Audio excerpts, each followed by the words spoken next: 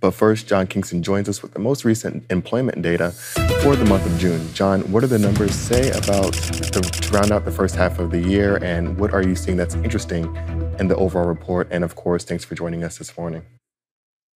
Yeah, well, kind of up and down. So the number from May, the June number from May, was 200 jobs more in the truck transportation sector in June than it was in May. But the May number was revised up by 700. You look at the numbers here, by 500 jobs. So we actually have more jobs than we thought we had a month ago. So we have fewer jobs than we really had, but more jobs than we thought we had. So essentially, when you get down to those kind of changes, 200 here, 500 here, you're basically flat. Now, the sort of interesting number that was in there was the not seasonally adjusted numbers. Economists always, when they look at data like this, they like to use the seasonally adjusted data, but people also caution, don't ignore the not seasonally adjusted data. Now, the not seasonally adjusted numbers for truck transportation were off the charts. I mean, the revised May number came in at like 1.605. That's 1,605,000 and change. And the seasonally adjusted number came in at 1,619,000. Now, that's got to raise some skepticism. We all know the state of the trucking industry, and obviously everybody's still looking to hire. Every truck you pass has a little sign on the back, hey, come drive with us. But the idea that you could have had 14,000 new not seasonally adjusted jobs in truck transportation strikes me as essentially impossible. So I really don't know what to make of that number. I wouldn't mind. I couldn't care less. But there might be a big revision coming down the pike. I thought very interesting is the warehouse jobs and how much they're down. First of all, for not year on year, but month on month, they were revised way down for May. They came in at 1.919 million last month for May. That was revised down to 1.911 million.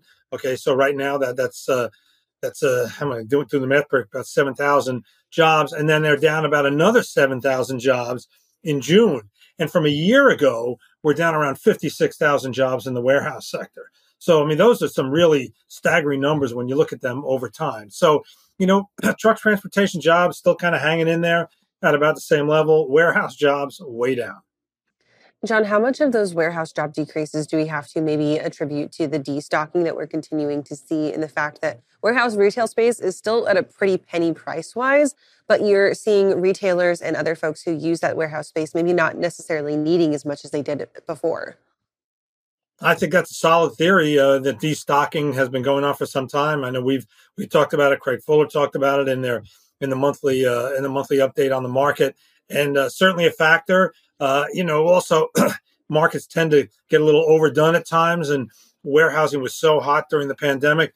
It's very possible that the level of new construction got a little bit over its skis, and as a result, you now had more warehouse space, and you don't have as much need for workers. So that certainly makes sense.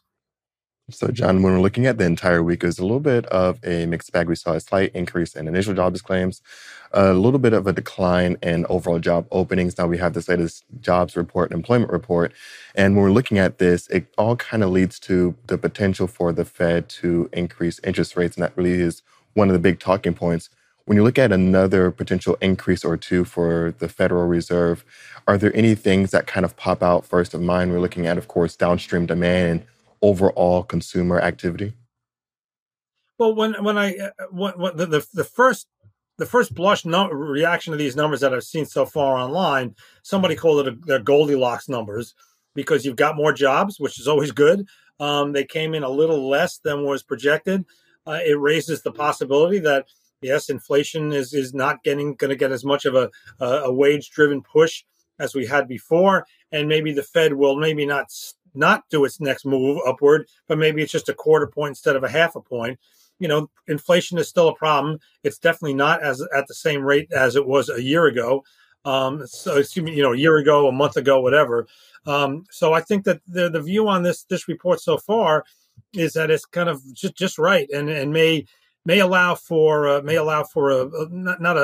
easing of the Fed moves, but maybe kind of dial it back a little bit. I mean, I guess we'll see. I don't know what the S&P Dow Jones futures, S&P 500 futures are doing right now, but I think we'll see at 9:30 what happens when the market opens.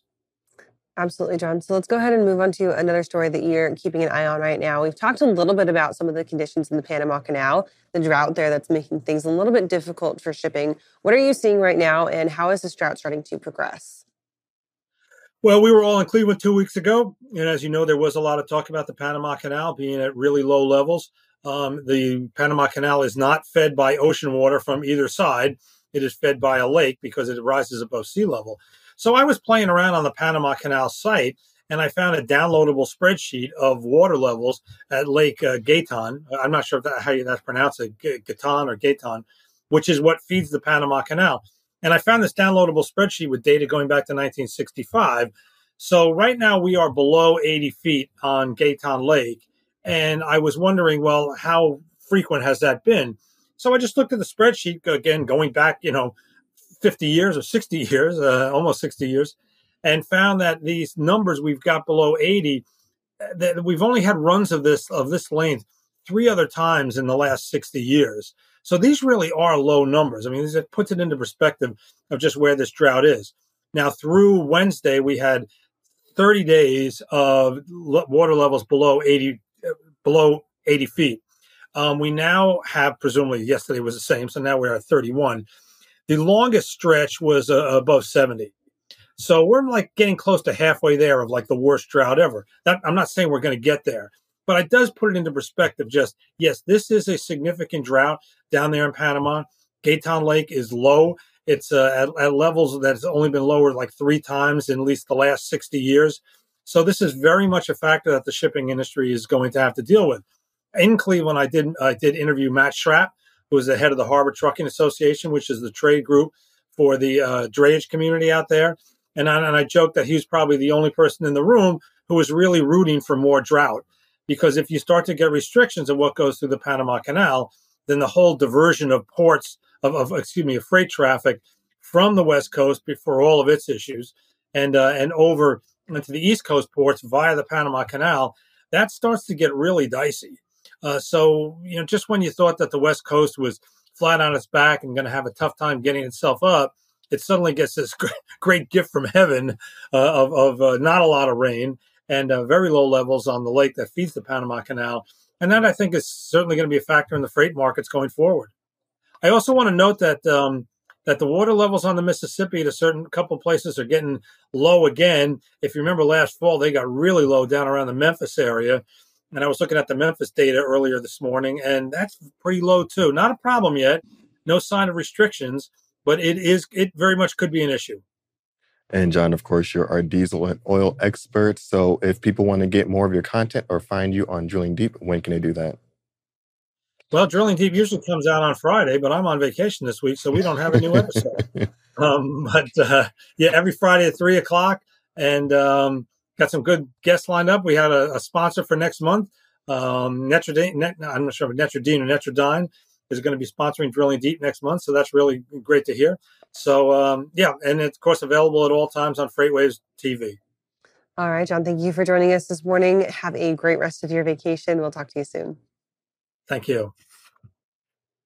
Right now, we're going to toss it over to the wall for our first carrier update of the morning.